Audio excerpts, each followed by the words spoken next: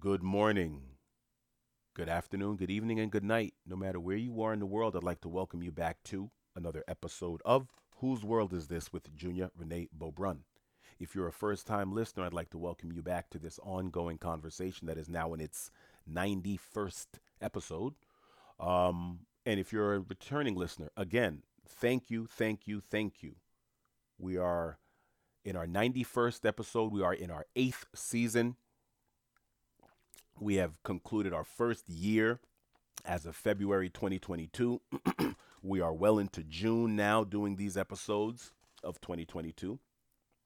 And it looks like before the end of the summer, we'll be at 100 episodes. A lot of interesting things will be occurring after the 100th episode. That 100th episode, I feel personally, puts this platform on notice.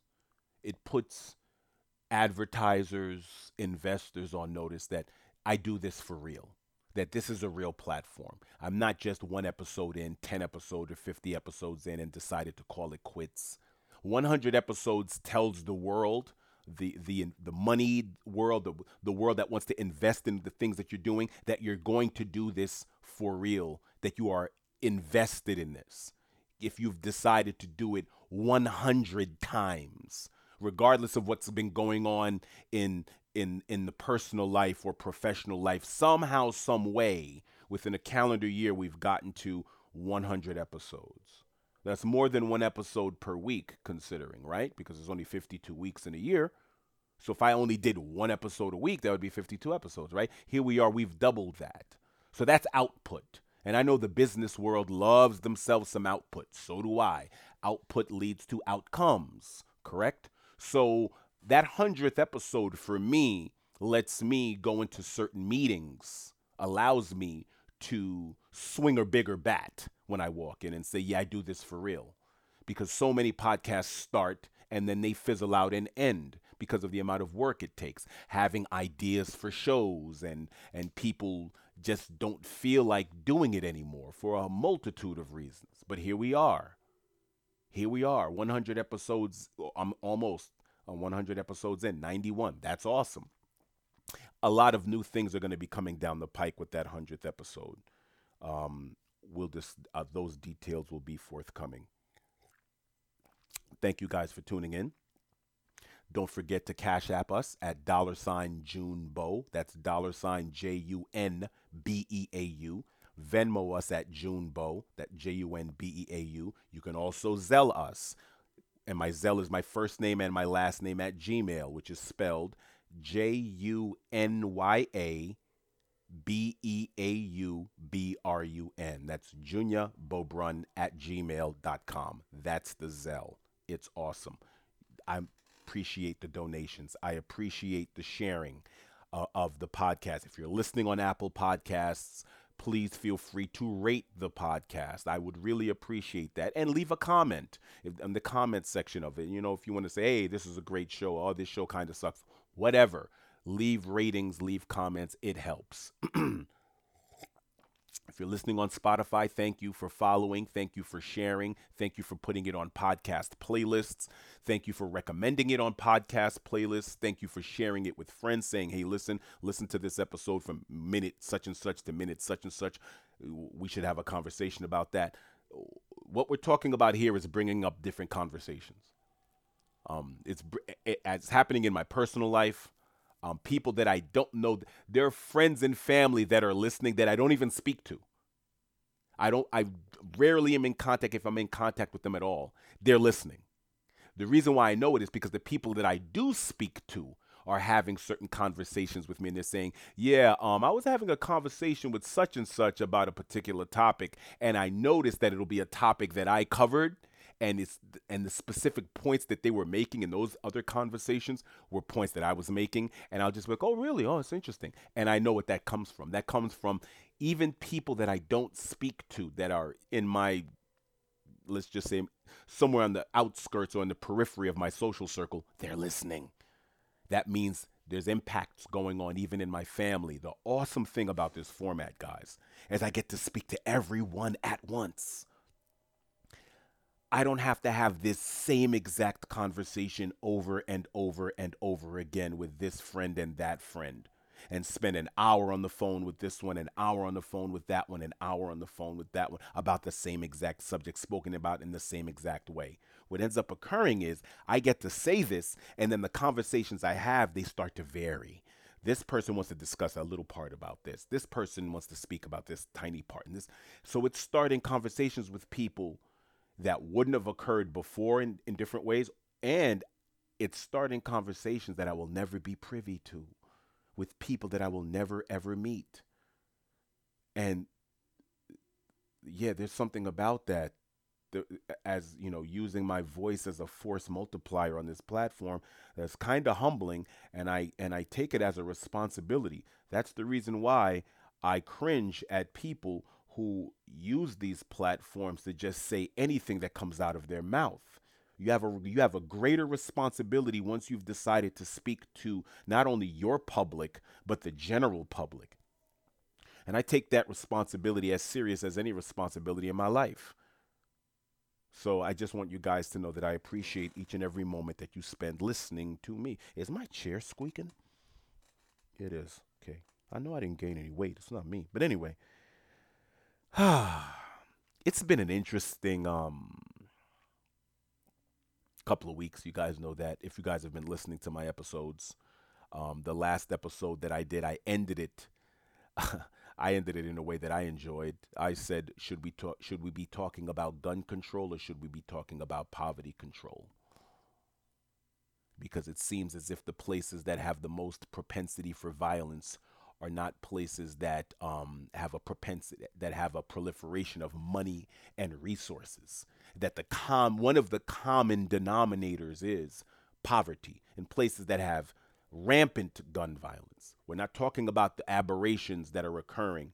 Well, I don't want to call them aberrations because they're becoming more of a normality. The occurrences that occurred in Texas and in Buffalo, but we're talking about the everyday homicide that's occurring in Brooklyn, that's occurring in Brownsville, in the Bronx, in Chicago, South Side, in Atlanta, Texas, Houston, whatever, California. We're talking about, and it's happening in neighborhoods that don't have the same amount of resources as other neighborhoods.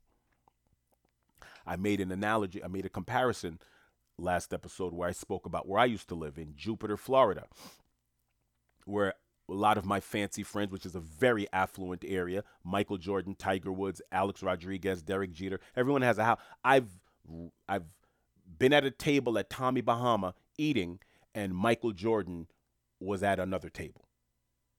Okay? I didn't see him. There was a crowd around them, and people was like, and I was like, well, who's that? They were like, that's MJ. And I just froze. I said, I'm sorry, what? This like, yeah, Michael Jordan. Yeah, he's here. He comes here every once in a while. And I said, Michael, that's Michael over there? And I was going to try to be part of that swarm, but it was that many people. Ran into Tiger Woods on a couple of occasions. Ran into Joe Namath and this one and that one. That's the neighborhood I lived in. Okay? And amongst those fancy friends, they were armed to the teeth with weapons that you cannot even find in a gun store. And these were some party animals. These dudes were involved in all types. I'm not going to go into that. But all I'm saying is, yeah, some wild boys. Wealthy, fancy, rich, or maybe not wealthy, but definitely rich. High earners. And when I say high earners, people, I'm saying $500,000 a year. They're upwards of 400, 300,000 is the minimum. Fancy friends. Had a group of them. And in my neighborhood, it was a nice little apartment complex. Not everybody was fancy. Everybody was just working, doing what they had to do. And I knew a bunch of the neighbors because where I go, I tend to meet people. That's like my ethos over the last 10 plus years. More than that, I don't care if I'm at a restaurant. I'm going to know the waiters, waitress, the server's name, last name, where they're from. That's how I am. So my neighborhood, I knew a lot of people. A lot of people. I was immersed in the culture. I was immersed in the people. So I was invited to everything. And guess what? Everywhere I went, everyone was armed to the teeth. Everyone was armed to the teeth. Rarely any shots were fired in Jupiter, Florida. Meanwhile, 6 or so exits south of us, there's a little town called Riviera Beach. Sounds nice enough. Sounds luxurious. It sounds like a place you'd want to live. Ooh, Riviera. Ooh, on the Riviera. Yeah, I'd love to live in Riviera Beach. No, you wouldn't. No, you wouldn't. Because it's number 11 in one of the most violent cities in America. Hello. Number 11 out of 50 violent cities per capita. 44 homicides per 100,000 people. That's above the national average. Uh-oh. Are there more guns in Riviera Beach than Jupiter? No. Is there more poverty in Riviera Beach than Jupiter? Yes. Riviera Beach's median salary is teetering around the poverty line. Ah. Whoa. So is there a relationship between poverty and violence in America? Poverty and gun violence in America? Possibly. We spoke about how prohibition doesn't work. Out of the $51 billion we spend in drug enforcement in America, does it look like we're curbing drug addiction and Oh no, 2020 and 2021 had the most drug overdoses in America's history. How's that working out? We have whole agencies dedicated to the prohibition of drugs. How's that been working out in Baltimore? How's that been working out all over the world? How's that been working out? Is your opioid crisis? How's that going? 5% of the population in the 5% of the world's population is consuming the majority of the psychotropic and narcotics in the world. Here, we're spending $51 billion per year, $1 trillion since 1971, since Richard Nixon instituted the war on drugs. Where is the war on poverty? So if you're going to declare a war on guns, you're going to drive that industry completely underground, and you're going to have more robbers than citizens. You're going to have robbers preying on citizens at more of an alarming rate than you have now.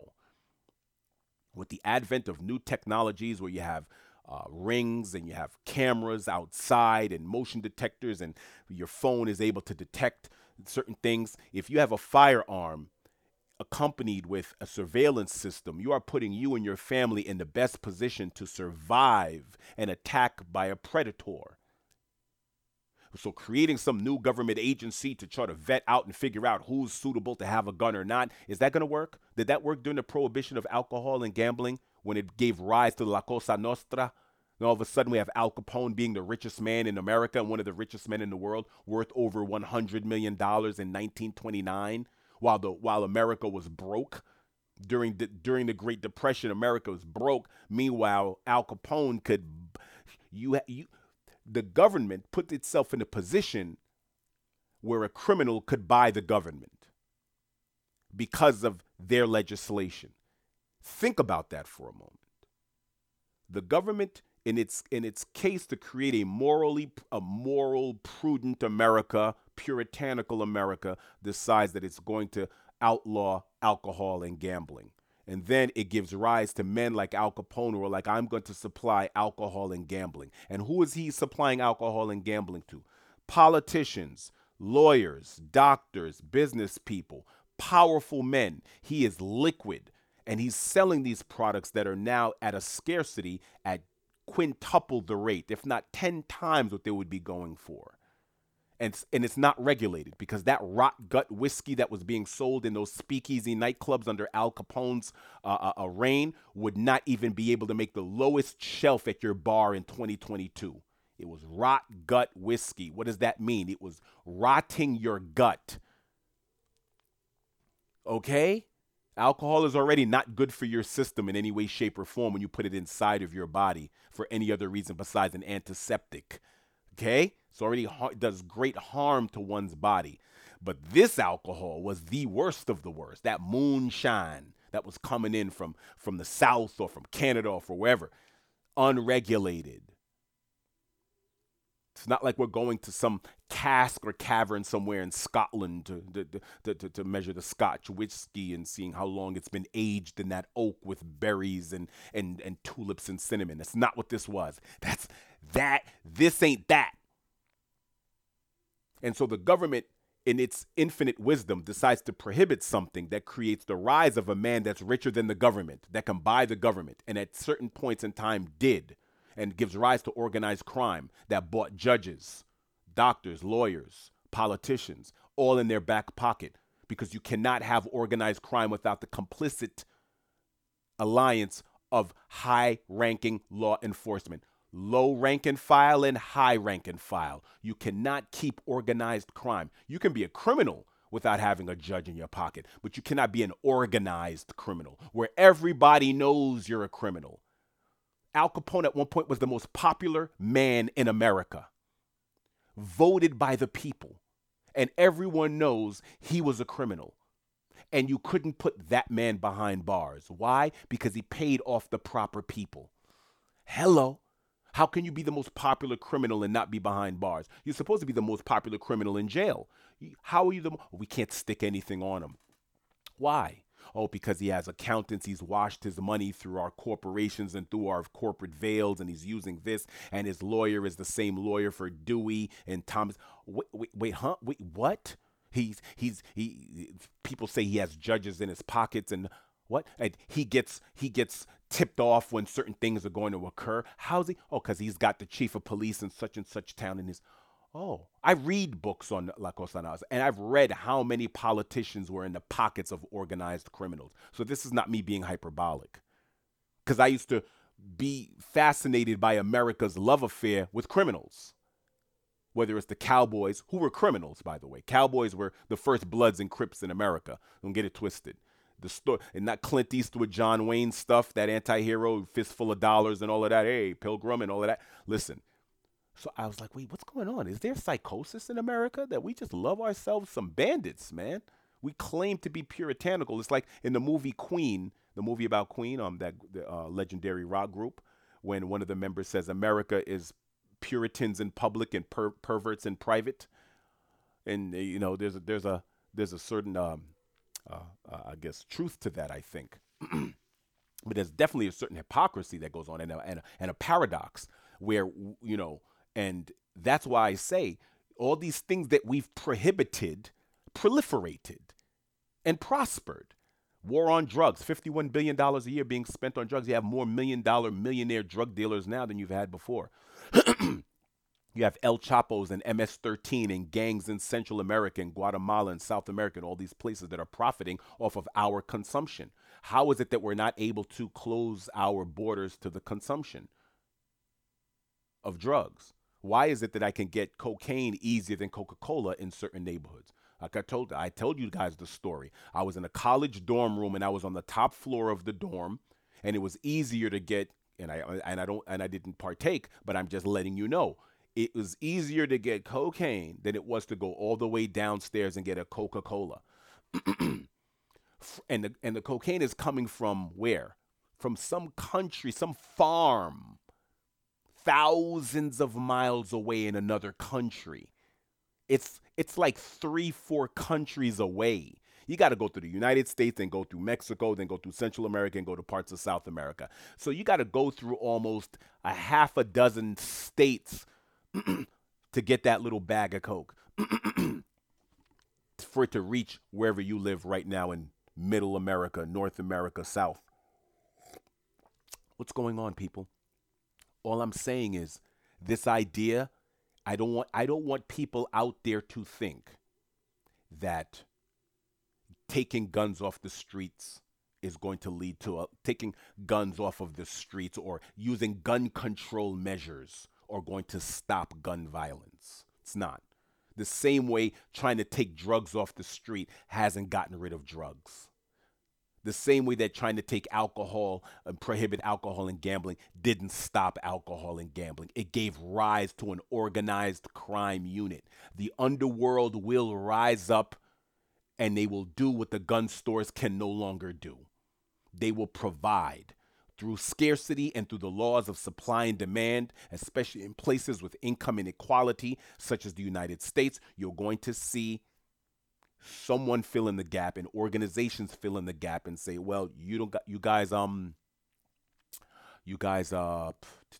to ban guns from the average American being able to get a gun, then guess what? This is what we're going to do. But I don't hear any talk about poverty control.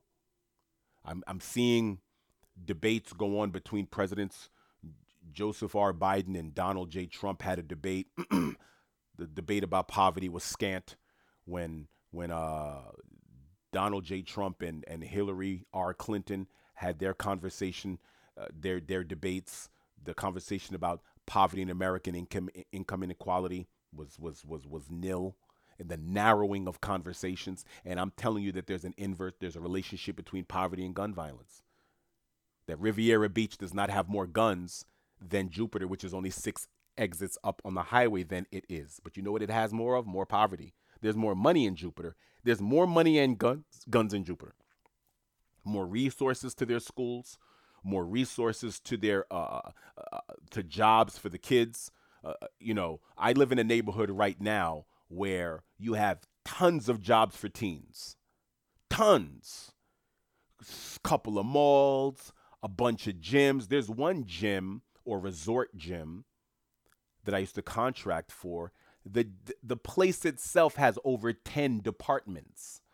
And in each department, there's some 17-year-old working there, whether it's by the pool and you need pool attendants. When you're building things like this, you need people to fill these roles when you're building. So there's resources being allocated to particular areas. So now these kids have something to do. Well, I get to chill and I get to make money. I'm working in the tennis club. I'm working in the pool club. I'm working at the indoor pool. I work at the outdoor pool. I work in the cafe. Constantly. There's a bunch of little people buzzing around under 18. Inner cities, you have food deserts. Oh, there are no schools. There are no supermarkets. That's all you keep hearing. Scarcity. Kids walking down the street kicking cans. That's what you have.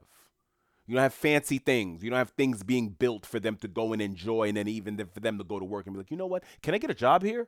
Oh, yeah. Let me see. Yeah, get a job here. You can work here and play here. Okay. So now they're spending an inordinate amount of time working, being around people, learning how to socialize, and they're in safe environments that can help cultivate them into responsible contributory adults. Not in the inner cities, not in these places where these impoverished, not in the clusters where you see a lot of the violence coming from.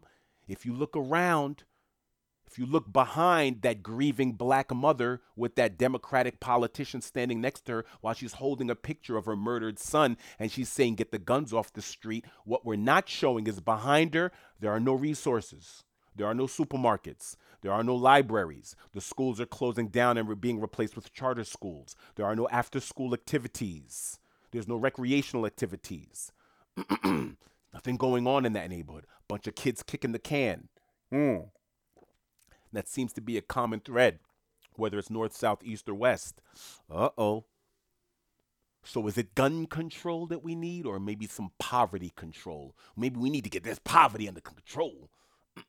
But then you have people like Peyton Gendron, and you have other people. You have these misaligned and non-aligned, non-black kids that are not from these poor inner city neighborhoods that are now deciding between two people, we're going to kill 30 people. And one of us lives in New York, upstate New York, and one of us lives in Texas. Two totally different areas.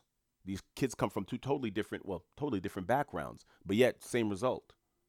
People are gone. People that they didn't even know. People are dead. Extinguished. So, is this about guns? Is this about whether you have 10 rounds in your clip or 20? When you have 38% of the public, of the United States public, that is suffering from illicit drug use? That we as 5% of the world's population are consuming the majority of the world's psychotropic drugs. And when I say psychotropic, if you don't know what that is, that means all the antidepressant, all the mental disorder drugs, all the antidepressants, things of that nature to treat certain mental conditions. And then of the illicit narcotics, whether they be cocaine, whether they be methamphetamine, whether they be heroin, because marijuana shouldn't be considered as illicit as it is in its present in its natural form. It's just a green. So I don't put marijuana on that list. But do I believe that some 13-year-old should be smoking? Nah. But if you don't legalize it, guess what happens? Like a kid can get a beer, right? A kid can get a beer. But can you get a beer without, how do you get a beer if you're a 13-year-old? You get it because it's in a friend's fridge. Oh, my dad drinks beer. So maybe you get it that way. Maybe. you have to be careful, right? Or you get a beer because maybe there's some unscrupulous proprietor of alcohol at a store will allow you to have it. You know how difficult it was for me to get a beer in New York? Let me say this to you right now. At 15 years old in New York City, it was easier. Listen to this. Listen to this. And this is very, very important. New York City, and I've said this before, had some of the most stringent gun control laws. For you to be a person, to be able to, you couldn't carry a gun in New York as a law abiding, tax paying citizen. Meanwhile, New York City had one of the highest homicide rates. Go figure. How safe? We don't ever consider New York safe. New York is not synonymous with safety. New York, big city of dreams, fashion, finance, hip, this, that, and the third, hip hop, whatever, vanguard of one of the best cities in the world, blah, blah, blah. New York and safety do not go hand in hand. And firsthand, I'm telling you, it's true. When people ask me, should I go to New York? Is it safe? Yeah, yes and no. If you tell me if Boca Raton is safe, it's just yes. If you say, hey, June, is Jupiter safe? Absolutely. But if you say, hey, June, is NYC safe? And I don't care if you're in Midtown, downtown, if you're on Park Avenue, Madison, is New York City safe? Yes and no. I don't care how affluent the neighborhood is. Is New York City safe? Yes and no. So even with that, gun prohibition, stringent as they come, one of the strictest places to own a weapon in the United States of America. Meanwhile, you got violence abound, gun violence. Okay? Only person allowed to carry the guns are the National Guard, the cops, and the robbers. I'm not saying the robbers are allowed, but they're the ones who have guns, right? Anyway, listen to me. At 15 years old, me trying to get a beer out of a bodega was very difficult. I walk into a bodega and be like, hey, I'm walking up to the counter with my head down, and they're like, Papi, how old are you? I'm like, I'm 18. Do you have some ID? Nah. All right, Papa, I can't sell it to you. I could get fined. I can get arrested. Whatever. I got cameras here. If you do something and you have a beer in your hand, I can't. I can lose my business. I can. All right. Thanks, man. Pop, come on, man. I'll give you some more money. It's a $2.50 Heineken. I'll give you $6. Papa, I can't take it. Do that 3-4 times. Can't get a beer. I'm looking at my friends. I go, man. We tried to get some older guys at the barbershop to get us a beer, and they're like, man, get out of here. Damn.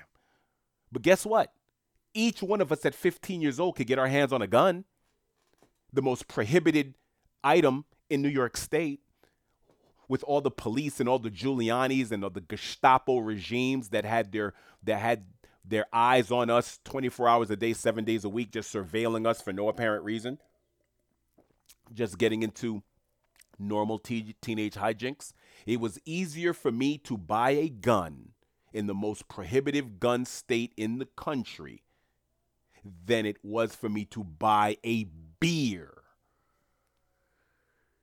which at one point was prohibited and gave rise to one of the richest men in the world, Al Capone, because you prohibited it. That's why I'm telling you gun control doesn't work. I see it firsthand. I couldn't get a beer, but I could get a gun. I couldn't get a $2.50 beer, but I could get a $200 gun. We could all get our money together and be like, yo, who's got a pistol? Oh, such and such got one. He's going to sell it to us for $200. All right, man, it's 4 of us, $50. Let's go. So any one of us have a problem, boom, take care of that. Oh, all right, cool. That would have been easy. But it didn't matter how much money I gave the bodega owner, who had the regulated barcode, everything like that. It's no longer prohibited. We just have certain legislations and blah, blah, blah. And all of a sudden against the alcohol use under the age of 18. And then guess what? I couldn't get a beer, but I could get a gun because you prohibited it. You prohibited the gun, so now I can get it. People may think that doesn't make any sense. It makes perfect sense. I lived it. You prohibit drugs, I can get drugs. I can get weed quicker than I can get a beer. And I didn't smoke. But I can get weed, I can't get a beer. I can get a gun, but I can't get a beer. That's the world you create when you contraband certain things. But you're not contrabanding poverty. You're not saying, hey, listen, man, this inverse relationship, this scarcity matrix that we're in is possibly giving rise to the violence. Because when I look around the world, like I said, I lived in Jupiter, more guns in Jupiter than in Riviera Beach. I lived at exit 81 for a while. but exit 75, 74 was on fire. You get off the 95 and you head east, you're gonna have a problem. You don't want to be back there. I'm sorry, you don't even have to go that far. 81 exit 76, which was Blue Heron, in the back streets of Blue Heron. Good luck. 5 exits away on the same highway. On the same highway, just boop boop. It could take you, give or take, 10 minutes. 5 exits, give or take. Less than that. And guess what? Totally different world. The poverty increases. The scarcity increases. The gun violence increased. Meanwhile, on the other side, there's more guns, Jupiter, more guns, but there's also what? More resources, right? More things to do, more wealth, the accumulation of wealth, more allocation of services and resources to this particular area, more education, more access to education. Whoa, wait a minute. So is there a relationship? So I was sitting here talking about this, that, and the third, and whatever. Poverty, marginalization. We got to get to that. That's the conversation. And then when we're speaking about what's going on in suburban America, forget about the inner city for a moment. What's going on in suburban America with these kids, where suicide is an option? Where what is it the leading cause of death amongst kids right now? Is that what it is? Because somebody sent me something like that, and I said, no, that's not true. I said, no, that's not it. And they were like, yeah, teenage suicide, leading cause of death. So, suicide has become the second leading cause of death among teenagers in the United States, surpassing homicide deaths, which dropped to third. The suicide rate increased from 8 deaths per 100,000 to 8.7 deaths per 100,000. Okay. That's where we are.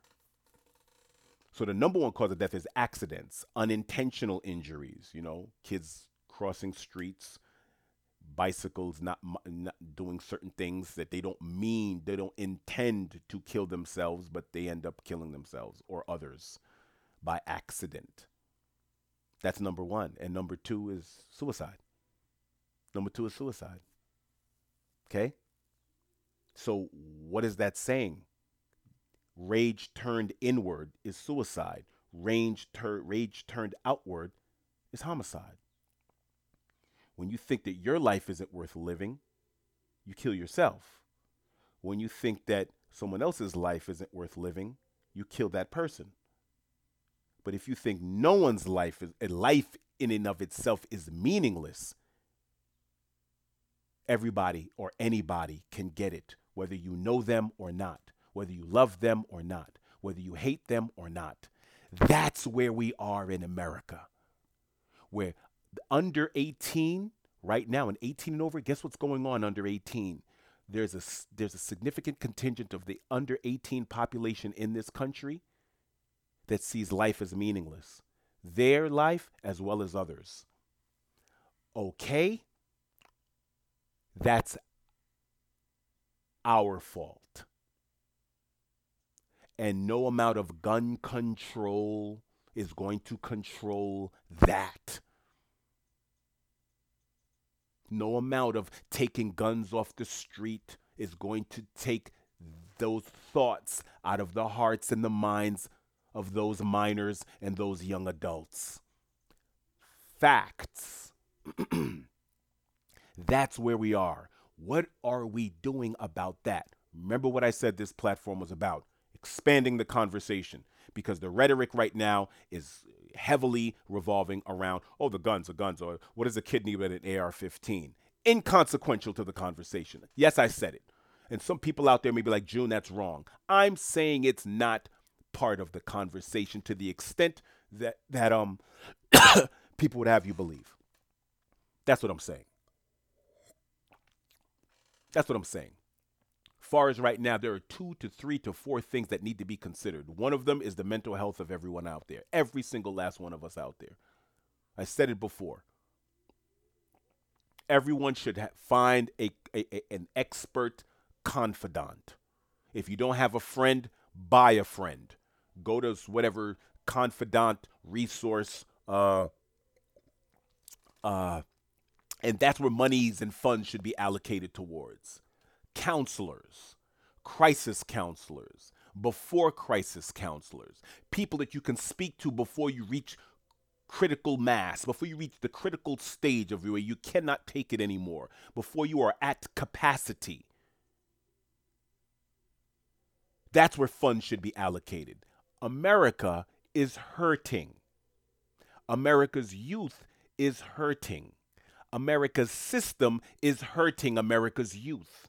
America's parents are not doing a suitable job healing and guiding their children through the daily, through their traverses through the world, of all the things that they have to traverse through as adolescents, as preteens, as teenagers, and young adults. The adults and the system are doing an inadequate job. Dare I say mediocre? Dare I say they are failing? Can I go that far? If teenage suicide is on the rise, who do we blame? You want to blame hip hop music? You want to blame rock music? You want to blame reality TV? You want to blame social media?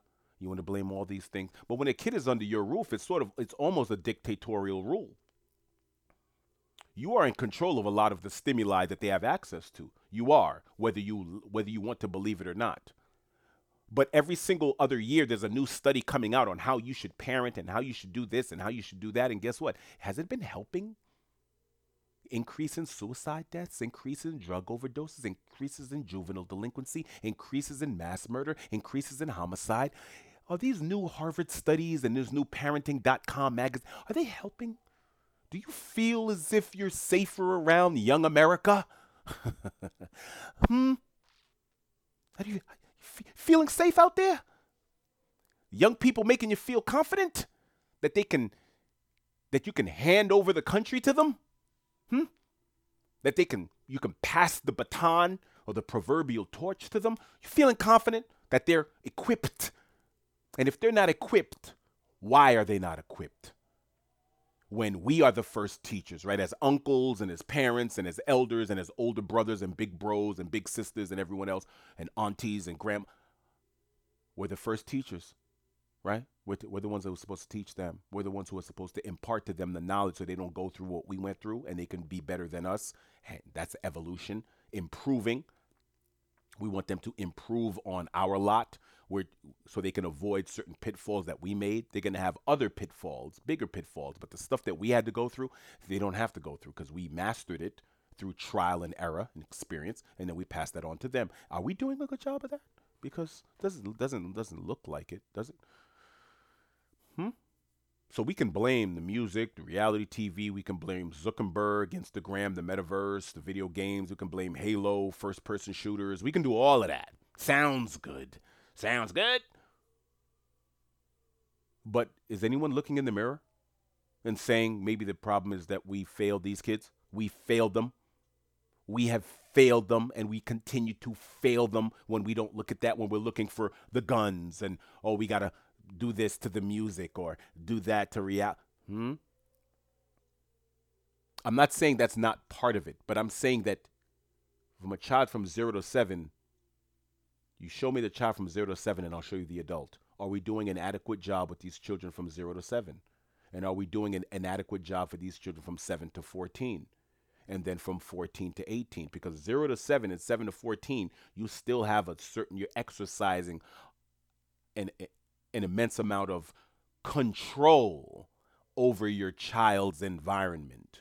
From 0 to 7, definitely, and then from 7 to 14. But in this modern world where everyone has to work 40 hours and 50 hours a week, the woman has to be in the marketplace because she's looking to be the first executive of first female to do such and such. The man is working the same amount of hours because the cost of living being what it is. And guess what? The child is being raised by whom? That's your responsibility. Nobody told you to bring a child onto the planet. Nobody told you to bring a child onto the planet that you couldn't spend an inordinate amount of time with. As a matter of fact, there's no such thing as an inordinate amount of time spending with your child, because there's going to come a point in time where that child is going to go off into their own world and do their own thing, and you will barely or rarely see them. So the amount of time that you have to impart all the tools and the rules and the jewels to arm that child on what they need to do to be a contributory, balanced individual in this society, you only have a sliver of time in that child's life.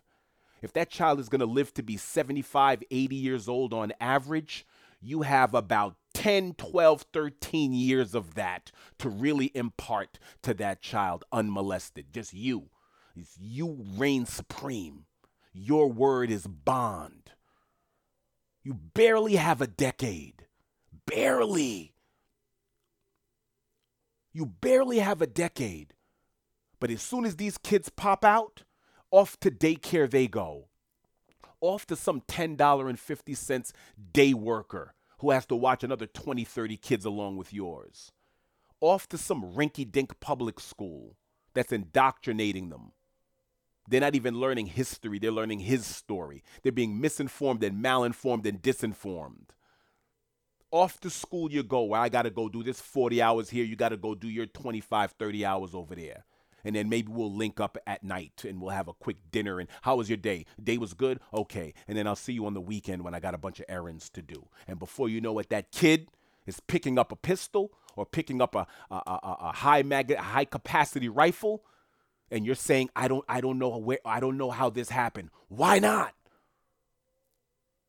I don't know. We all knew him. Why didn't you know? Why didn't you know?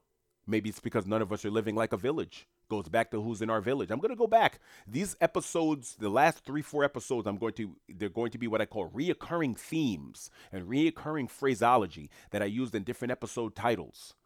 You know, who's in your village? Go back to that. Go back to those episodes. There's a reoccurring theme. I keep saying it. If you pull the yarn, if you pull this episode, there's a common thread that exists all through these 91 or so episodes. It's interwoven through all of them. Who's in your village? Who has the keys to your hut? They say it takes a village to raise a child, right? Who's in your village? Are your neighbors, the family members and friends? Who is there to reinforce certain principles and standards and norms in these kids' lives? Is it you? But you're working all the time, and dad is working all the time. And in the new modern America, a father is not essential. He's supplemental. So you don't, in modern America, the dad isn't as important. Meanwhile, one of the most common indicators of juvenile delinquency is a household without a father in it. They have lower IQs, higher rate of juvenile delinquency, higher rate of a high school dropping out of high school. All of that comes from not having these homes solid, the man, woman, and child dynamic. No matter what this modern society is telling you, those are the numbers. You can do it alone, girl, or two this, or two, all of that other stuff, and dads not being there for their kids, and women just thinking that they're going to consciously make the decision to do this on their own and still have the 40, 50-hour-a-week career and still be able to be a good mom. Guess what? You're not going to, one of these things you're going to fail at. What you give time to, what you invest your time into is who you are. So if you're spending more time at the gig than being a mama or being a parent and being a papa, guess what? That's who you are. You're not going to be a great parent. You may be a great worker, but you can't be. Let me put it this way. If you're using a disproportionate amount of your time to spend at a job to try to provide for a child, then what a child really wants is your presence. Your presence is the present. You being present in the present is a present. Okay? That's the gift. And if you cannot give that child that gift when you try to come back years later saying, why are you doing that? I've done all of this to provide for you. And that kid's going to look at you like, but mom, but dad, you weren't there. And you're saying, but I paid for this and that. Yeah. Kid doesn't understand money. A kid understands time. A kid understands present in the present. Your presence in the present is a present. That's what they understand. And that's the problem.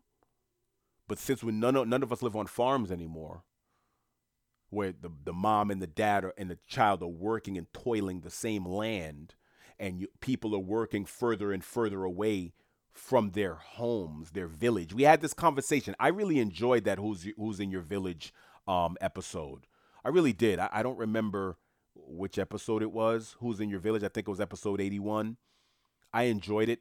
And then I spoke about super commuters. Like in New York City, we have the highest rate of super commuters in the country. I think us in California, part of California. What is a super commuter? That means someone who travels more than 90 minutes to get to work and to get home. So that means on top of the 8 hours that you have to spend working, it takes an hour and a half to get to work and an hour and a half to get home. That's 3 hours. So it's 8 hours working and 3 hours commuting per day. That's 11 hours either getting to work, working, or getting home from work. And that's not including the time you have to prepare to get to work. So you got to get dressed. You got to get dressed. You have to eat. You have to wash yourself. You have to groom yourself, correct? Okay. So let's just say 12 hours out of a 24-hour day. You're spending preparing to get to work, commuting to work, working, and getting home from work. Okay? Super commuters. If you're doing that every day, 5 days a week, not 4 days a week, not 3 days a week, 5 days out of the calendar week. If you're doing that 5 days a week, you're working 12 hours because that 3 hour commute, like I said, 3 hour commute, 8 hour work shift, and you have to prepare to get to work. It takes about 30 minutes to an hour to get prepared get prepared for your commute. So that's 12 hours out of 24. And you're supposed to spend about 6 to 8 of those sleeping. So that's 12 hours getting to work and working. That's 6 to 8 hours. Let's just say 8 because that's what it's supposed to be. 8 hours is supposed to be how long the average human being is supposed to sleep. Okay? You're supposed to get in that bed and get that 8. That's 7 to 8. So let's give it that 8. 12 hours working, 8 hours sleeping. That's 20 hours. And there are only 24 hours in a day cycle. That's 4 hours that you have to spend with the child or the little pupa that you put onto the planet. This descendant of yours. Does that seem adequate enough, especially in this day and age? So where's that child?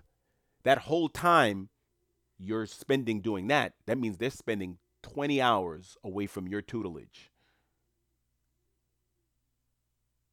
Oh, that's interesting. So in an average work week, in an average 5 days, they only get to see you 20 hours. Hmm. And you've spent about 60 hours with the gig, getting to, working, and coming home from. 60 hours with the gig, 20 hours with the kid. All right. So, outcomes, people. Output determines outcomes.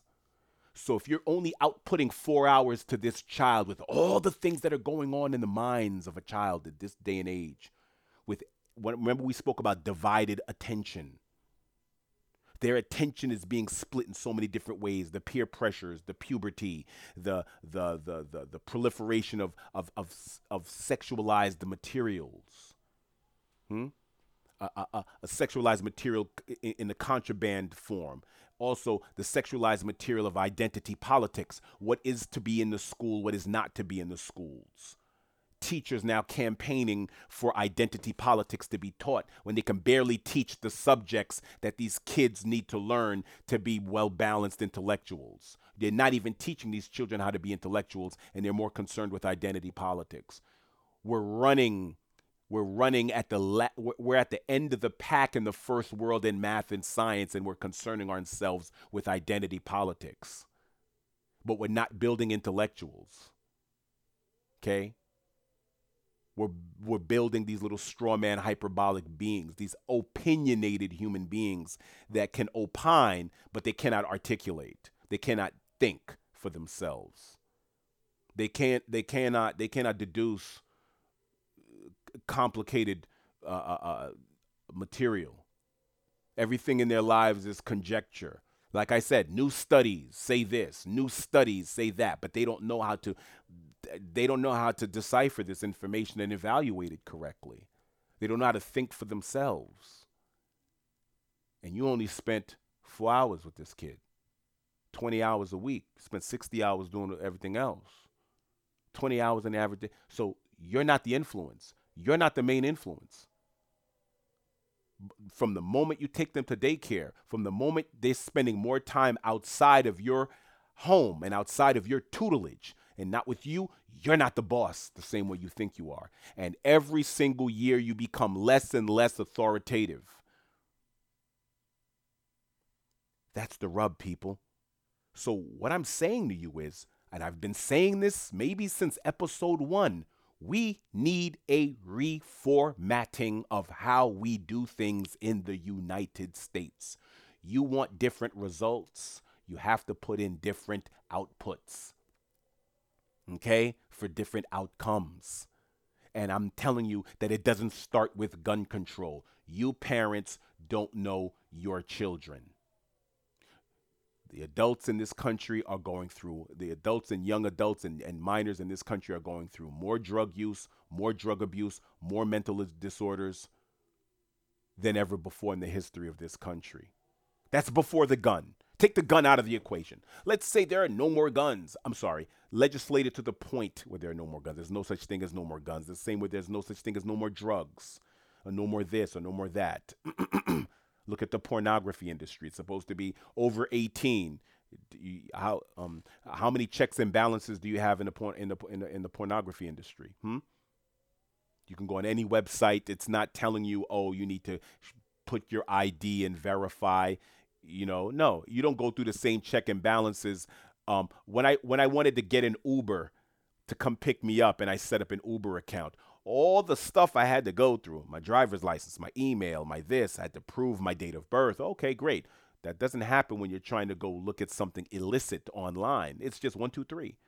So what these children are exposed to today and what the youth are exposed to today is not the same thing that you were exposed to. If I'm talking to someone who's an older millennial or a Gen Xer right now or a boomer, what they see and what you see are totally different, and it is rerouting their neural pathways, and it's rerouting their reality. What they're exposed to is not the same as what you're exposed to. So their young minds are exposed to things that you are not arming them for. You. So when I hear guns and it's gun control, we need more gun control. Oh, yeah, I think the governor of New Jersey used this as an opportunity to political ping pong the gun control issue, and now there's going to be added security in the school. Really? I had added security at my high school. I had metal detectors at my high school. Okay? That didn't stop my high school from being horrible. My teachers in high school were horrible. Gym teacher teaching social studies class with a whistle around his neck. It was absurd. He didn't know anything. Reading from an antiquated textbook that by the time I was in high school, I knew that this was lies completely. Because I was leaving high school to go to libraries to go get the real information that was left out of my antiquated textbooks. Textbooks that were from the Cold War era, okay? That were bandying about political messages that were already antiquated by the time they got to my school. Nonsense. Indoctrination, not education. Some of the things that are in my textbooks, that were in my textbooks growing up, have long since, and I haven't been out of high school that long, for a lot of that rhetoric to now be eliminated from the textbook. I remember when I was in New York back in 2014, I knew someone who went to my old high school. A friend of mine, I had a neighbor, and they went to my old high school. I said, yo, so you go to such and such school? What are you guys studying? And I was like, yo, let me see a textbook. And he was just coming home. I said, yo, let me see a textbook. He was coming home from summer school because I was in 2015. I was in New York in the summer. And I said, hey, listen, let me see a textbook. And he showed me the textbooks. And I'm looking through the books. And I'm like, oh, wow, this is way more information than I got as a kid. So think about that.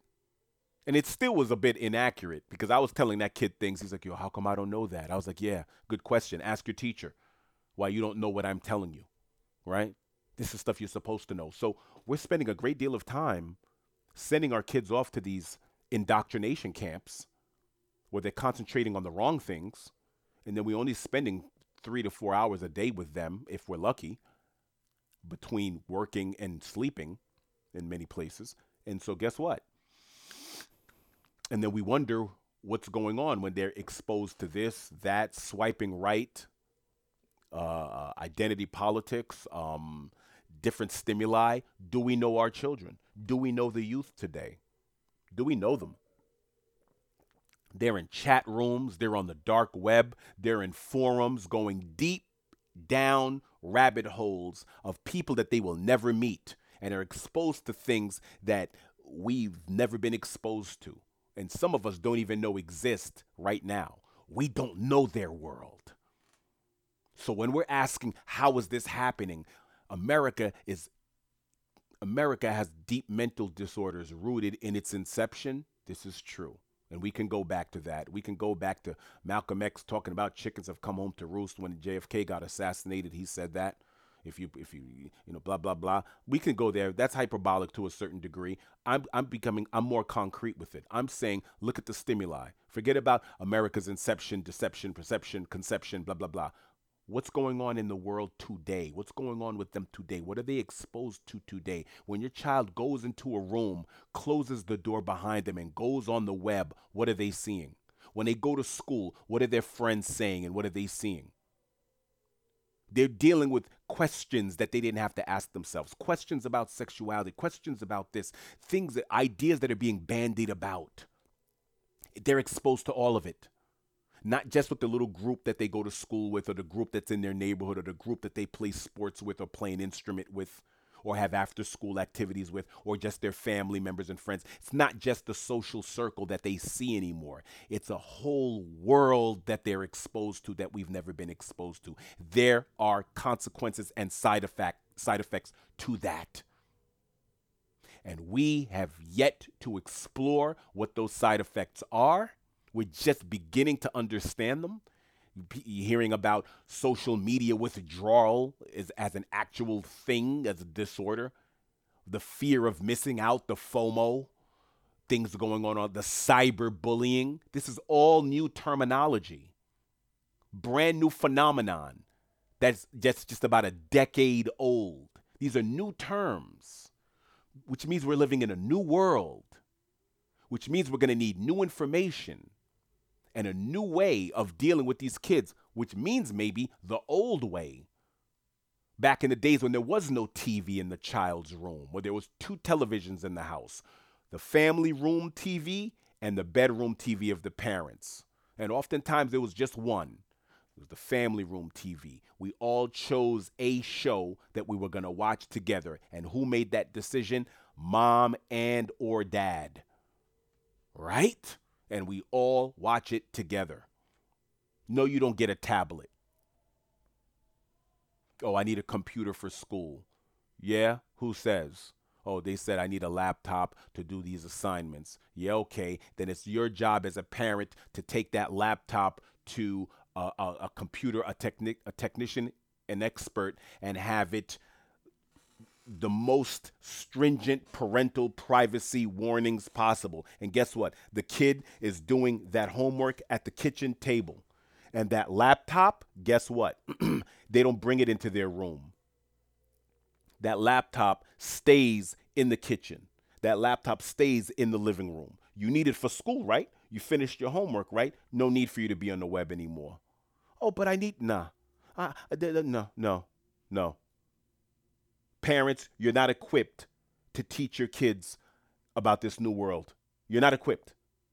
You're not equipped. You don't have the rules and the weapons. You don't have the rules, tools, jewels, and weapons. So what you got to do is you got to become the strict baby boomer parent. Don't listen to these new magazines talking about you're over-parenting and you're controlling your children.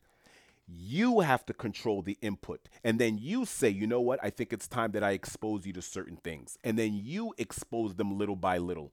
When you finally learn, you go, you know what? I have to teach this kid about pornography, the difference between intimacy and the difference between pornography, the difference between arousal and auto arousal. I have to teach my children about this stuff so they don't diminish certain experiences. So then when you finally have the right script, then you can go and say, hey, listen, we're going to watch something and we're going to watch it together.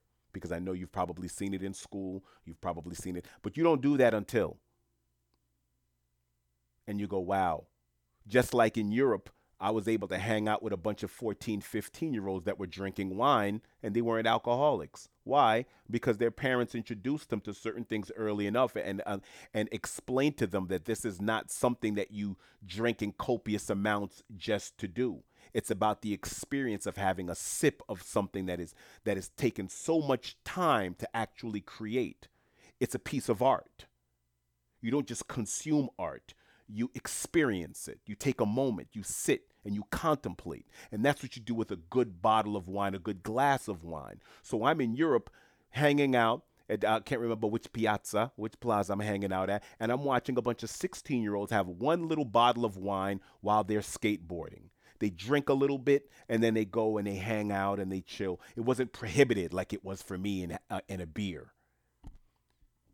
It was a lifestyle. So the contraband and the forbidden fruit aspect of certain things makes you do things in excess. So that's why Americans were going to Europe and getting their stomach pumped in alcohol poisoning, because you weren't taught this early enough. Your parents didn't teach you how to drink and how to experience life. So here you are. Matter of fact, in my pamphlet, I studied in Rome for almost a half a year, for about 6 months. And in our pamphlet, it says that the Italian government and the Roman hospital system was not built to pump the stomachs of wayward American students. Because American students were going to Europe, and because there was no prohibition on alcohol, you can go into a liquor store and buy a bottle of wine at whatever age. So what would happen is college students were going to Europe and buying wine and getting drunk out of their minds, to the point where they had alcohol poisoning and being rushed to the hospital. And because Italy has a system where they have universal health care, the government is paying. The taxpayers are paying for that kid to get their stomach pumped because they drank too much wine. And so what would happen is the Italian government was expelling students for those occurrences. Like, if you go to the hospital for alcohol poisoning and you're on a student visa and you're American, you're getting kicked the heck out of Italy. Meanwhile, these Italian kids, I'm watching them at 15, 16 years old, and they don't have to get their stomach pumped because they've been armed with the rules and tools and jewels from their parents on how to experience these things in moderation. Hello? Did a pretty good job. Meanwhile, the American parents said no drinking until you're 18, no drinking until you're 21. Yeah, guess what? That's not going to happen. People keep calling marijuana the gateway drug. That's nonsense. People have a beer and people have cigarettes way before they smoke weed. Alcohol is the gateway drug. All the things that you've prohibited instead of introducing to a certain degree. You understand what I'm saying out there? This is very, very important because we're failing these kids. We don't know what they're going through. When they go into that deep rabbit hole of the web that they go through and their friends go through, and all of the information that they're getting, like I said, all of these 5, 6, 8, 9, 10-second videos that they're watching for instant gratification, and they just spend their time with their necks. They're having those flamingo necks where they're just looking down at their phones and scrolling, haha, share, haha, double tap, haha, like, haha. That's it, over and over again. You don't think that that's rerouting their neural pathways, that's changing them who they are psychologically? They're looking at videos, they're on sites, they're looking at things that maybe a child or maybe a kid shouldn't be seeing in their formative years and shouldn't be seeing it without guidance. And if they do see it, they're not going to an adult and saying, hey, mom, hey, dad, hey, elder with some sense, what's this about? Like, why are they doing this? And you don't have the answers, Sway? You don't have the answers? You ain't even prepared for the question? Ooh, in this new world that we're living in? So you're not going to understand what's going on. These kids are on websites, boilerplating all types of antiquated white supremacist rhetoric, and you didn't know? Oh, I didn't know. I didn't know that they were, I had no idea. Why did you have no idea? That's unacceptable. This person lives in your home. You see this person every day. And not only, you're not living together as partners, that person's under your control to a certain degree. So what are we doing about this? So between the parents, between society, what are we doing to help these kids become more balanced in the world that they're living in? And what are the parents doing to arm themselves with new information so so they're able to actually explain to their children, explain to their descendants what's going on in this new world. Explain to their offspring, this is what your new world is like. It's different from my world in this regard. And this is what I have to explain to you. If you're thinking that just feeding and watering and clothing these children are enough, you are sadly mistaken. You have to employ certain tactics that your grandparents use and your parents' use, and then you have to employ new tactics. And one of the main tactics is you have to control the information. You have to know the information that they're exposed to, and then control that information, and then be able to explain that information, and have to and allow them a moment to have a discussions and open up the floor to actual conversation with them. If you're not doing that, you're going to lose these babies a lot sooner than you would back in the days. People used to lose their kids by puberty, by the time they reach their 14, 15, 16. Now you're losing them way earlier than that. They're gone. When I go to restaurants and I see little kids at the dinner table on tablets, you've already lost your child. If the only way you can control your kid is with an electronic device, that electronic device is boss and you are not. You have just relinquished control and your parental authority to that device just so you can have a moment's peace. But you haven't armed yourself with the rules, tools, and jewels on how to compel your child to behave in certain manners, whether in the home or out of the home. And I know it sounds easier than normal, easier said than done. But me and my brother were quite rambunctious, and I'm telling you right now, nothing made us ship up or shape up more than my mom saying, "I'm going to tell your father how you're acting." We'd be like, "Okay, okay, okay, okay, okay, okay, okay. I'm sorry." So all she did was relinquish a little bit of authority to the other parental figure, which is fine. That's part of the village. I had a favorite uncle. My mom would say, "If you do this, I'm going to tell your uncle." Oh, no, no, no, no, no, no, no, no, no. Forget it, forget it, forget it, forget it. Part of the village. The same ideology being reinforced no matter where I go, no matter whose home I stay at. I'm in Long Island, it's the aunties and uncles saying the same thing. I'm in Brooklyn, auntie and uncle are saying the same thing. I'm in Queens, auntie and uncle are saying the same thing. Everywhere I go, I'm in Philadelphia, in Florida. It's like, oh my gosh, I can't escape the ideology. It's the same. I go to Haiti, they're saying the same thing. I go to Canada, I'm in Quebec, Montreal, Toronto. Family members are saying, "June, you got to do blah, blah, blah, blah, blah." It's like, oh my gosh, this broken record. And guess what? Just like that song that you hear on the radio a bunch of times a day and you end up memorizing, that's what happened to me. Kept hearing it over and over again and I ended up memorizing it. So parents, I'm telling you right now. I'm telling you right now. You have to This country has to reformat the amount of time that it's allotting to families to be families. The work week, like I've said, needs to change, needs to be drastically decreased from 40 to like 28, 30, from 5 days on to maybe 3.5 to 4 days on and 3 consecutive days away. Children don't need to be in a classroom 5 days a week. It's not necessary. It's unnecessary. All this time we've spent teaching these kids, and guess what? We have the dumbest kids in the first world, respectfully. Okay? But yet they spend an inordinate amount of time at school. So that means we need to reroute that. I'm telling you that gun control is not part of the conversation above the things that I'm discussing right now. That's my assertion. That's what I'm saying to you. It's not. If you're thinking, "Oh yeah, we got to do something about these guns and this, that, and the third, and these guns and blah blah blah," no, no, no, no, no, no, no, no, no, no. You don't get to see your kids. You don't know who your kids are. You don't know what your kids are exposed to. Before they're exposed to a gun, they're exposed to a certain level of mental and spiritual malaise that you haven't gotten to yet, that you haven't confronted, and for many of you don't even know is occurring. They're speaking to friends they're speaking to people that are faceless and nameless on these sites, and yet you've allowed them to be these technological attached to their devices. We don't know which one is ruling who.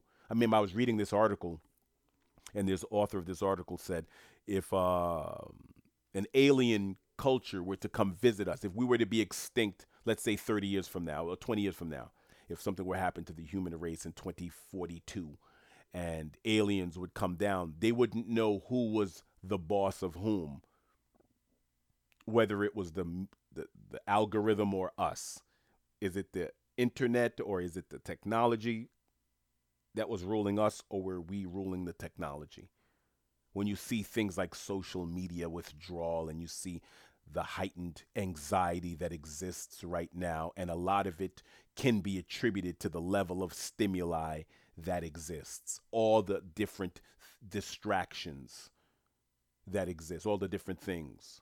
So who's Pavlov and who's the dog? I'll ask again. And so while we're sitting here talking about gun control and that's going to stop Salvador from feeling how he was feeling, no. Is gun control going to stop Peyton Gidron from having his little antiquated supremacist rhetoric? No. All these kids from state to state that want to get in, that see that their lives is meaningless, so they see my other lives as meaningless as well. Is the guns going to stop that? No. You think you're going to save lives that way? Teenage suicide, second leading cause of death. Teenagers killing themselves. Young people, adults killing themselves. What are we talking about? There's a mental deficit. What's that song? I got issues. We got issues. America has issues. Big issues. America has big mental issues, has a deficit of the spirit, whatever that thing is, whatever that is. There's something going on internally. And we can't legislate it away with guns, gun control. That's not going to happen. If you think you're going to be able to do that, look at Brazil. Brazil tried to take their guns off the street. Guess what? Bandits run amok. Jamaica, bandits run amok in the inner cities all over. New York City, gun control everywhere. Bandits run amok. Stop it. And your military and your police are going to need more guns because you're creating more poverty.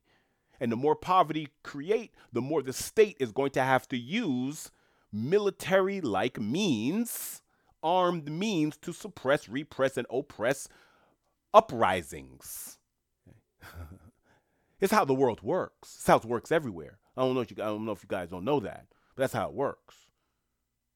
We spoke about political legitimacy, and the political legitimacy and government legitimacy is at the barrel of a gun. The more you can control your military and your police. If they break rank and file with you, then now your government's no longer legit. But if your military and your police, you can control them to suppress the masses, then you're still in control. You're still legitimate. Law and order. But if people no longer see you as law and order, people see you as the problem, unlawful and disorderly, then guess what? And then the police and the military look at you the same way. So guess what? You thinking you're taking guns off the street is going to stop another Peyton, another Salvador, another this one, another that one? It's not. Another South Carolina shooter? It's not. It's not. What are you doing about it? What these kids are feeling? They're in a different world than the world I grew up in. I am willing to concede that. And if America is not willing to concede that, and it's a world that we've all created, whether it's Silicon Valley, whether it's our consumer capitalist system that has run amok, I can't watch anything without me being advertised to. I'm at the point right now where I play these little games on my cell phone, and every time I finish a round, I'm bombarded with a commercial. I'm bombarded with a commercial for something I don't want or don't need. I don't need it and don't want it. So I have to go back to reading long form books, playing chess, going for bike rides or jogs without my phone in tow. Leave the phone at home, leave the headphones at home, just be alone with my thoughts. How often are these kids alone with their thoughts? They're being contaminated with everybody else's thoughts, and most of those thoughts are not coming from their parents, their parental units, or the elders in their lives. It's coming from everywhere else. And even me as an adult, I'm like, listen, man, I can't watch these shows. I cannot watch commercial TV. I tell you guys right now, I pause a lot of what I watch, and I let a certain amount of time transpire so I can fast forward through the commercials. I get annoyed when I'm playing a simple word game on my phone, and then I have to get some sort of commercial before the next round, and I got to exit out of that. Or it's trying to route me to the app store so I can download it. It's infuriating. And I'm like, I'm being bombarded by things I don't want. These are invaders in my space. All I want to do is play this word game. I didn't sign up for all this other stuff. You know what I mean? All I want to do is watch this show. I don't want to see the commercial. I've rarely, very once and seldomly do I see a commercial and I go, man, I gotta go get that. Whoa, no, no, no, no, not really, not really. Seldom, rarely. But these kids we're being bombarded with more imagery, with more things to buy, sell, need, want, with more things telling us how to be, how to live, who to be like, what to identify as than ever before. And I'm saying that this new world doesn't come equipped with new rules. We're learning this as it goes along, as we go along, and we're failing. That's what it is. We're failing. We're failing the kids. We're failing ourselves. And these politicians are going around talking about gun control. I'm like, what are you talking about? Look at the world. Prohibition doesn't work, especially when you're dealing with income inequality, especially when you're dealing with mental disorders and illnesses. It doesn't work. If you want to take away guns, then you got to build a safety net. In comparable to Europe's safety net, comparable to Germany and France's safety net, because or else you have to allocate resources to all of those neighborhoods. You have to build resort style entertainment complexes in certain cities, and you have to start creating a compass of two-parent households. This whole 40-hour work week has to be dispensed with. You have to now propagate the two-parent household and not propagate and promote the you can do it alone independent spirit. Yeah, it's great to be independent, not when someone's dependent on you. There's an interdependency that exists. Once you decide to bring a new person onto the planet, you need a whole culture to cultivate that child. A cult to cultivate that child. Culture. So when you go to the third world and you go to certain other emerging markets and you go to the Middle East and you go to Africa and you go to certain parts of the Caribbean, what do you got? You don't just have a man and a woman with the child. You have a culture that says we're going to help supplement and subsidize this man, woman, and child with grandparents, with the village, with parents that live across the street or next door. Are we doing that in America? Not when you have super commuters acting like supercomputers. Not when you have commuters computing, spending 90 minutes to get to a job, then spending 8 hours at that job and 90 minutes to get home. No village. Your village is 90, your job is 90 minutes away, and you're spending more time there than with your family and your friends and your community and your neighborhood building, so that child feels protected in a cocoon of ideals and traditions and standards and norms. You don't have that in the United States. You don't have that.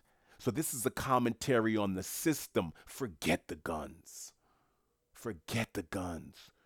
You could put more guns on. You can have less gun control, but if you implement more culture, standards, and norms, you will see gun deaths go down. Did you hear what I just said? You want me to repeat that? Whoever's out there still listening, because we're 1 hour and 18 minutes into this episode, you can put more guns on the street. You can have more lax gun laws. But if you become more stringent on culture in this country, man, woman, and child, family becomes the culture. Because we talk family values while we work parents to death. Right? Okay. While we increase the retirement age so you work longer. Right? So you talk family, but I don't see anything that promotes family. We promote work being the family. We promote people spending more time with their employer and their employees instead of their family and their babies. Yep. So I hear the term family values being bandied about, but it's not exactly put into practice, so it's a lie. It's a talking point. It's a stump speech. It's inaccurate. But I'm telling you right now, if you minimize the work week from 5 days to 4, if you minimize the work week hours from 40 hours to 29, if you minimize the work day from 8 to say 5.5, and you minimize the school day hours from 8 to 3 to, let's say, 8 to noon, 1 o'clock, and you create a system that says parents be home with your children first, work comes second to family, and we're going to put those systems in place, and you allow a parent to be as strict as they want to be or lax as they want to be, and you say, no, we're not going to, we have real support systems in place for kids on the web, real support systems for how kids interact on social media, real support systems for to allow kids to be involved in sports and social activities, to learn how to interact with each other, whether it's through sports, through the arts, whether it's through music. You have art programs in the school. You have music programs in the school. Yeah, so Monday is math, science, and such. Tuesday is philosophy. You're studying Kant and Foucault and Aquinas and Marx and whoever else. And then the next day, you're doing a play. It's all arts. And then Thursday, all activities, physical activities. So you have meditation, you have yoga, you have Pilates, you have basketball, football, soccer, this, that, and the third. You reformat how you do things with lax gun laws, then I guarantee you reformat it. And then the families now are involved.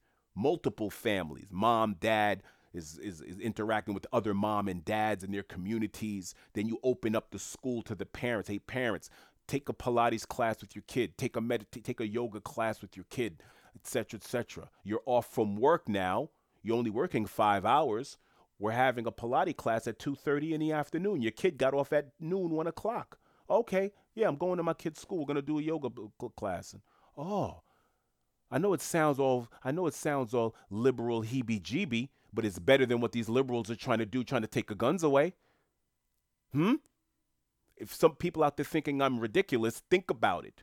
You now create a situation where the parents and the kids and the community are all working in tandem, not in opposition to each other. Because a system that has me working 60 hours and home with my kid only 20 hours in a week, that's in opposition to my family values. That's in opposition to creating a dynastic system where the next generation is doing better than the previous generation. And to do that, I need the time to inculcate, to cultivate, and give that child the standards and protocols and norms.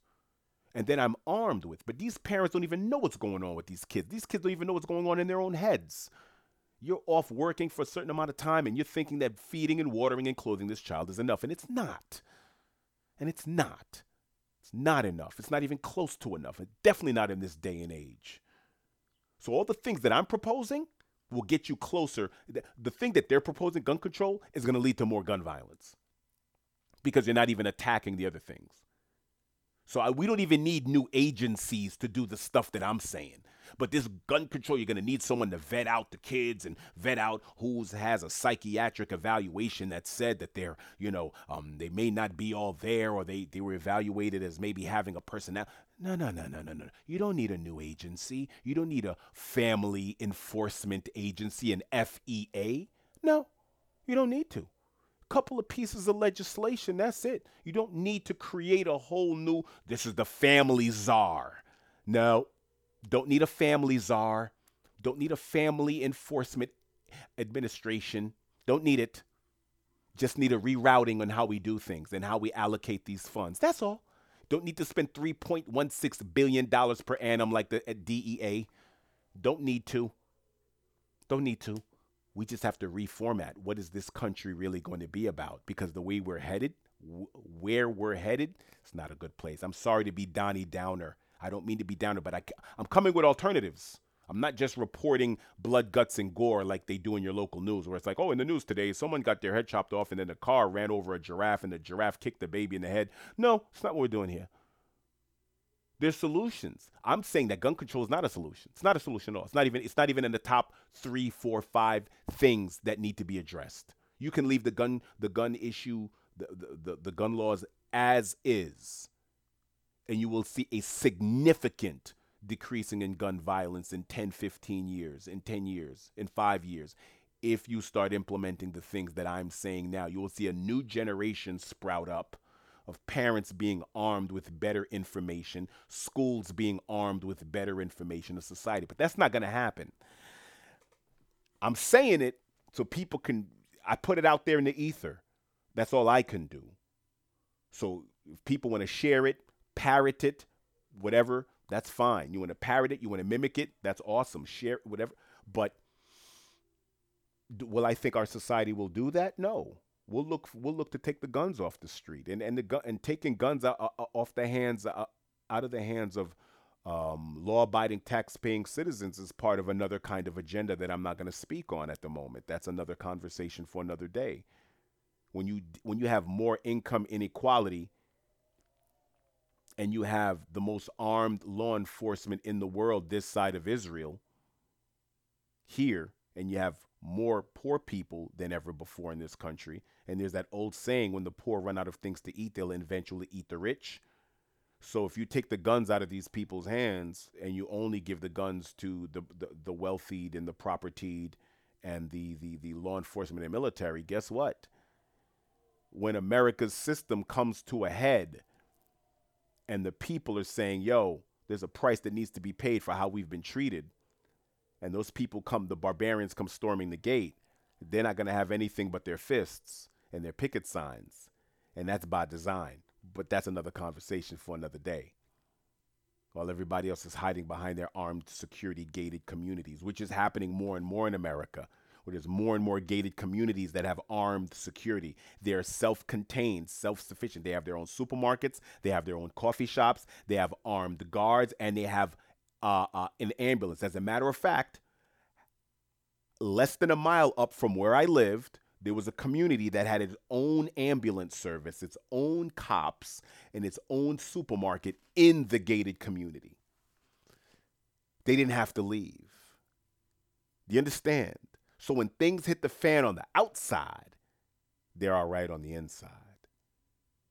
This is increasingly becoming the reality in this country. There are a lot of things wrong, and it goes and a lot of things that need to be quelled, a lot of things that need to be addressed and then repaired and reformed that have nothing to do with gun control. With the gun laws the same as they are, untouched, and you will be able to see a significant, massive decreasing.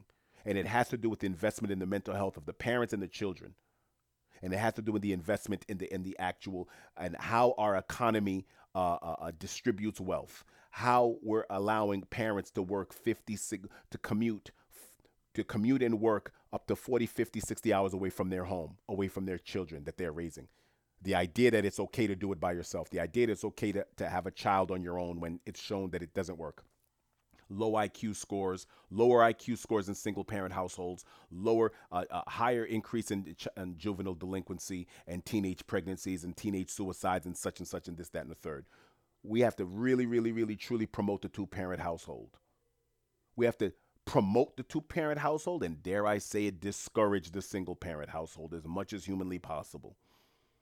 Discourage choosing that as an option. Things do occur, but the option of choosing that route, statistically speaking, it's not doing the children any good. When the parent has to work God knows how many hours because now it's just one income to sustain this child. It took two to procreate, and it takes two to provide and parent and co-parent that child. Period. In the home, not just somebody delivering money and not just someone being a weekend parent every couple of weekends or sending money every month. No. I'm talking about every day in, every day out. When that child wakes up in the middle of the night, they know they're going to see their parents. There, mom, dad, I got something I want to talk about. I can't sleep. Or the parent wakes up and knows that because they hear the child fidgeting, and one parent goes speak to the child, then that parent goes back to the bed, speaks to the other parent, like such and such is going through something. I want you to talk to them, but don't tell them I told you, but we're going to discuss it this way. Then you guys come up with a plan. One family.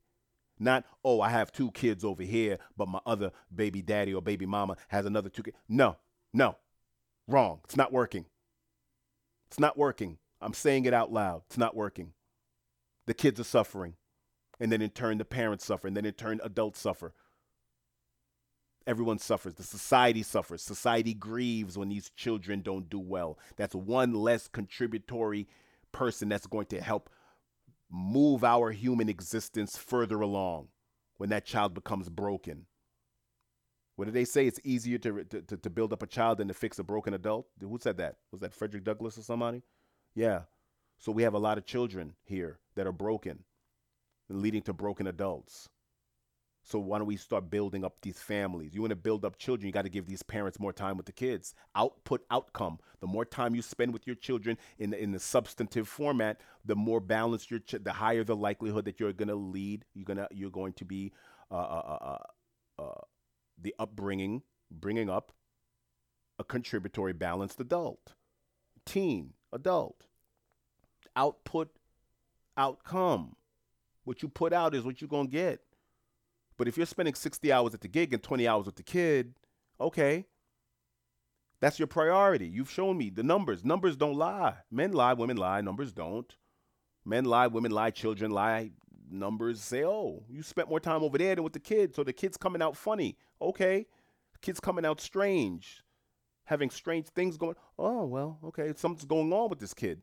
What's going on? Oh, I don't have time. I got to get a counselor now. Now I got to get this and that. Where's your village? Oh, I don't have one. I'm not with the father. Or the father's like, I'm not with the mom and this, that, and the third. And my mom is not with the this. And oh, so there's no grandparents, no uncles, no aunties, no village, no neighbors, no anything. It's just you on one side, the parent on the other side. And now this kid is suffering.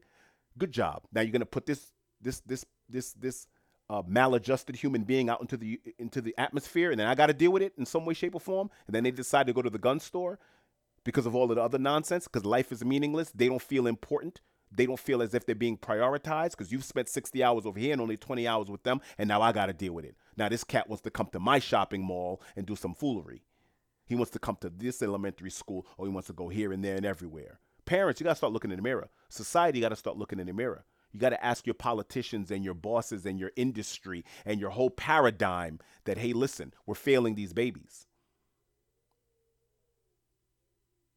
And if you're not willing to have that conversation, then okay. But don't. Let's not go straight to the. Why do they have so many bullets in those guns? Stop it. Stop it. There's a lot going on before we get there. Whew. I'm gonna be belaboring this.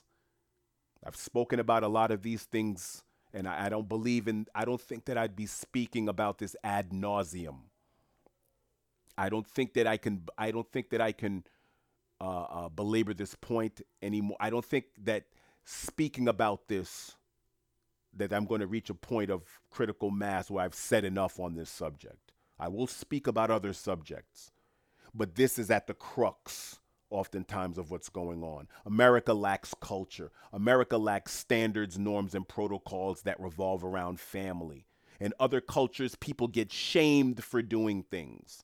And people may feel like, oh, June, we don't believe in shaming. We don't believe. I believe in shaming.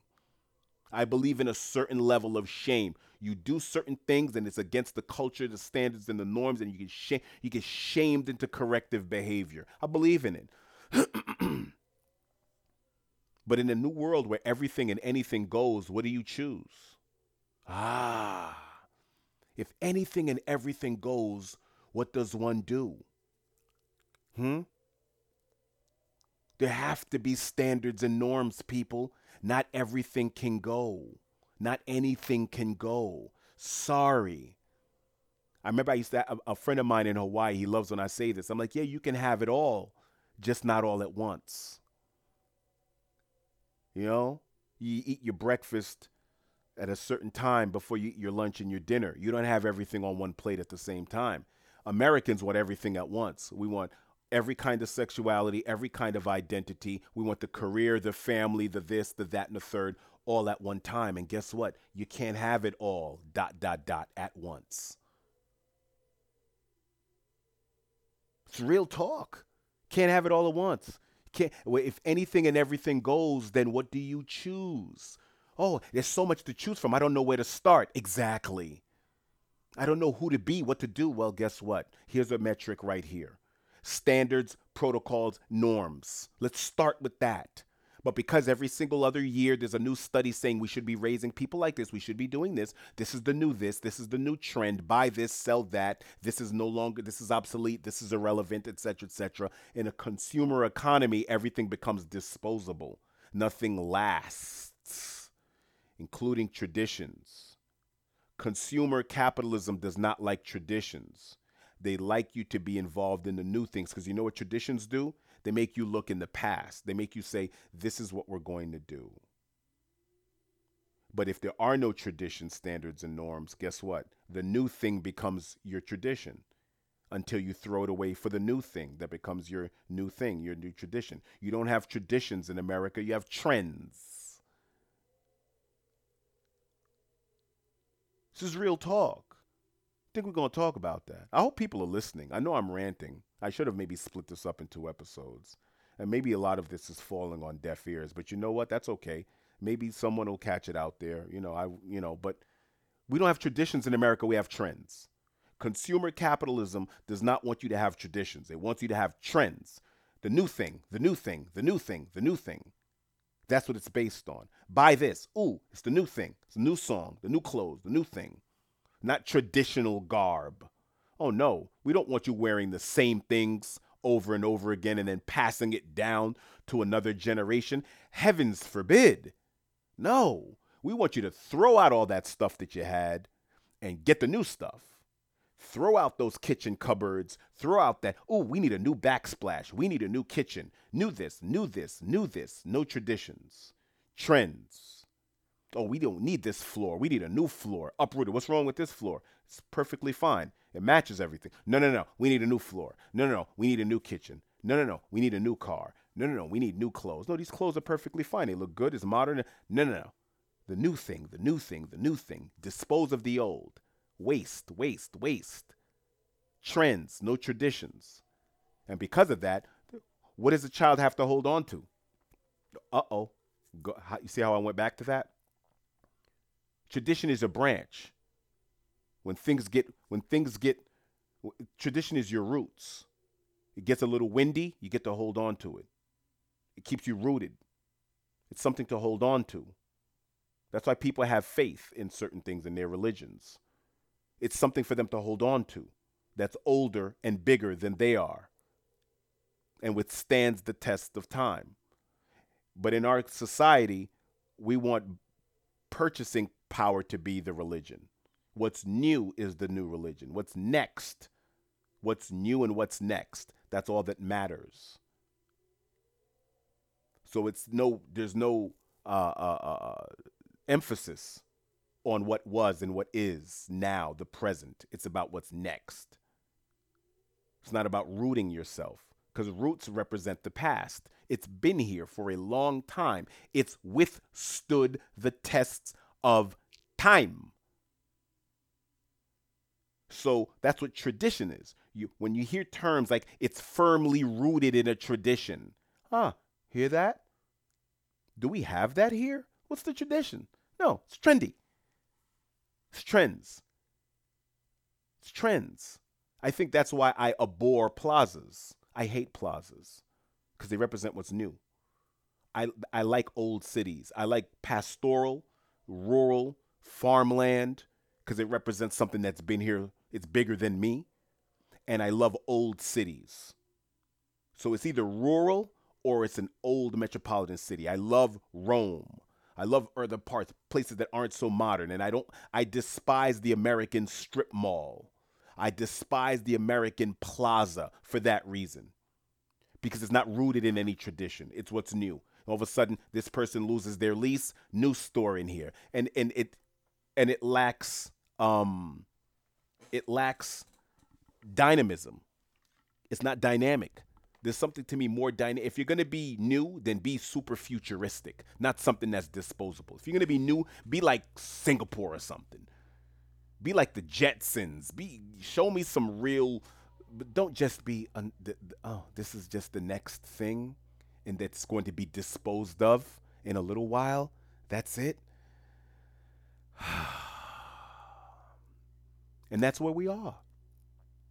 So we have a trendy society, not a traditional society. When you hear conservatives speak about family values, stop it. I want to hear conservatives tell me that we're gonna emphasize family by lowering the work week, by decreasing the hourly work day and the days in a work week. Then I'll start believing. Then we're gonna really start having programs in the schools now. We're gonna lower the school. We're gonna decrease the school day and the school week, and we're going to implement programs for parents because now parents are going to be working less, and we're going to have now we're going to have the schools be a place where the parent and the children can interact now with the educators and everyone else. So it's not this adversarial relationship that exists now because teachers and educational administrators are part of the village. You go to the third world in other countries and emerging markets, the teacher is part of that village. The teacher is from that village. And whatever the teacher is teaching, the has to be sanctioned by the parents because the parents have, and that village has standards and norms that have to be adhered to. So I can't just come there as some foreign instructor teaching. I taught in Cambodia, and the first thing I said was, what am I allowed to teach? And who did I speak to? The people in the community. The proprietor of the orphanage who was part of that village and knows the religion and knows the people and the culture and the standards and the norms. What is taboo? What am I allowed to say and what am I not? But meanwhile, in this country, you have teachers taking a certain amount of license to teach your kids about things that you haven't sanctioned yet because they're not part of your village. Yeah. So there's an adversarial relationship between parents and the children and the teachers, the parents and the teachers. Uh-oh. This is supposed to be your village. The school board is saying we're doing this now or we're not doing that. What's going on, people? We need to reform this. And I'm telling you, this gun violence that you see, these children are dealing with violence based on isolation, based on based on their devaluation of life in general. They don't feel prioritized. They don't feel emphasized in a world that has so many distractions. In a world where their parents are working 40, 50, 60-hour work weeks and they barely get to see mom and dad. Their first teachers, their first love, their first cook, mom and dad, and they don't even get to see them. They feel insignificant in a world that's gotten increasingly large, and they're going on forums with children that are going through the exact same thing, and it's creating a cancerous deficit amongst hundreds of thousands, dare I say millions of kids nationwide. Forget about the world for now, just in America alone. Is that the world you want? You don't know your child. Your child doesn't know you. Your child is barely alone with their thoughts. They're never without their phone. You have parents saying, I had to take my child to this analog camp where they had no technology. They were just around nature. That used to be called the Boy Scouts and Girl Scouts. It used to be called camp. Now you have to do it to keep your kid away from the electronics that you bought them. You bought them that. You bought that phone, you put a tablet in this kid's hand from early on. That's you. And then so you can't blame the web and this, that, and the third. You did that. You did that. And you don't know all the things that they're watching because while they're being placated and anesthetized by this machine, you get to do what you want to do. So you've told the child that this is part of the parental dynamic. When they go out to eat, and the only way you can get them to sit still is if they have a tablet at the dinner table. What? Are you kidding me? If I decide to buy a home in the United States, I'm going to have a formal dining room that does not have access to a television. Like there's no TV in the formal dining room. You're not going to watch TV and eat. No. TV off. No phones at the table. No tablets. Matter of fact, none of you have phones and tablets. You want a phone and a tablet? Wait till your 18th birthday. You want to have gun control? Forget about gun control. Let's have some porn control. Let's have some phone control. Let's have some tablet control and some laptop control. Let's start with that. Let's start with some parents having control over their time with their children. Maybe you work 3.5 to 4 days on and then 3 days off consecutively. Let's have some control of our schedules instead of having our schedules being controlled by employers and economic forces. Let's have another kind of conversation. And then after that, if we still are having this level of violence occur amongst the youth, then we say, gun control. But don't reach for that. It's low-hanging fruit. You don't want to deal with the real issues, so we're dealing with that. Don't let the politicians fool you. It sounds easy. I know it's easy. We're looking for the easiest. Human beings like to look for the easiest explanation to things. When our kid is doing something wrong, we don't blame ourselves. We blame others, right? Oh yeah, it must be the music, it must be the reality shows, it must be what they're teaching them in schools, it must be peer pressure from some kid they're hanging out with. It's more difficult for us to look in the mirror and say we're doing an inadequate job as elders and teachers. Let's get to that, people. Let's get to that first. Forget about gun control. What are we doing about poverty control? What are we doing about economic distribution control? What are we doing about people having more control over where they commute to work, how they commute, whether they work from home or not, whether they work 5 days a week or 3 days a week, whether they work 8 hours a day or 5 hours a day? Let's have people have more control over that. Have parents have more control over curriculums. Oh, let's have that conversation. Until next time.